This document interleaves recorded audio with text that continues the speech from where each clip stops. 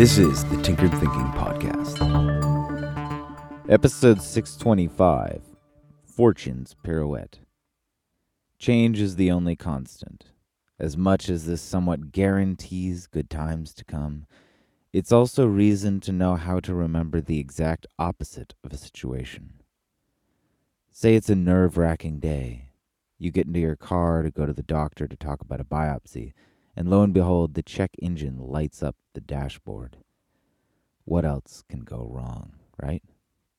When it rains, it pours, and when things don't feel as though they are going well, it's almost as if we brace as we turn corners in life, expecting impact. But then it turns out the biopsy was totally normal. What a relief. You start up your car and notice the check engine light isn't lighting up anymore. What good fortune. But how long does it last? It's not just beneficial to remember how things will eventually turn good during bad times, but also the opposite. This may at first seem like a negative thing to do. Why ruin the mood when things are going so well? We can explore the reason with a question. Is the point of life simply to achieve as many peak positive experiences as possible? If we remember the good during bad times and try to forget the bad times when things are good, then the answer to this question seems as though it's yes.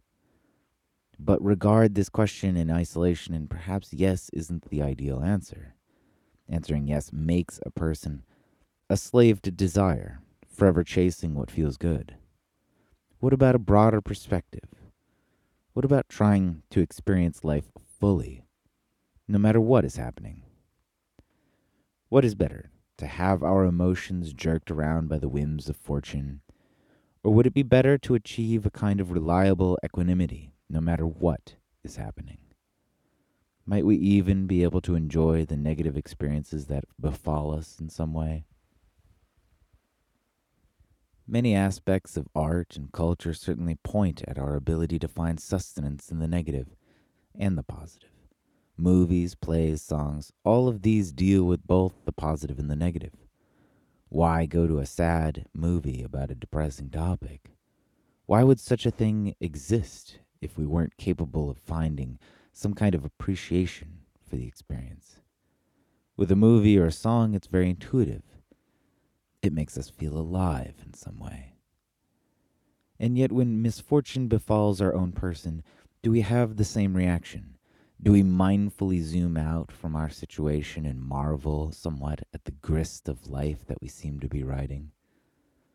Or do we make the mistake of identifying too tightly with the situation, pitying ourselves and looking for escape?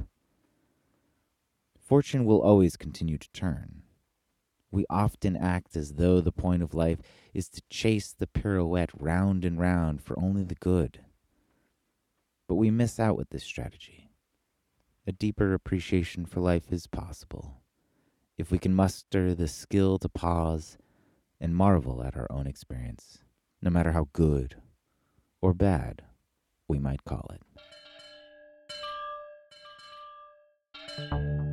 This is the Tinkered Thinking Podcast. Thank you so much for listening. If you find the Tinkered Thinking Podcast valuable, there are many ways you can support it.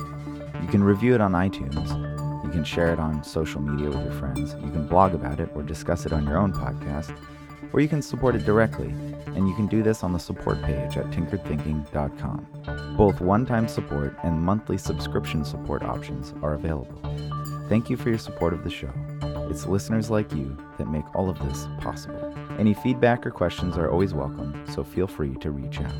And until tomorrow, remember to be careful about the context.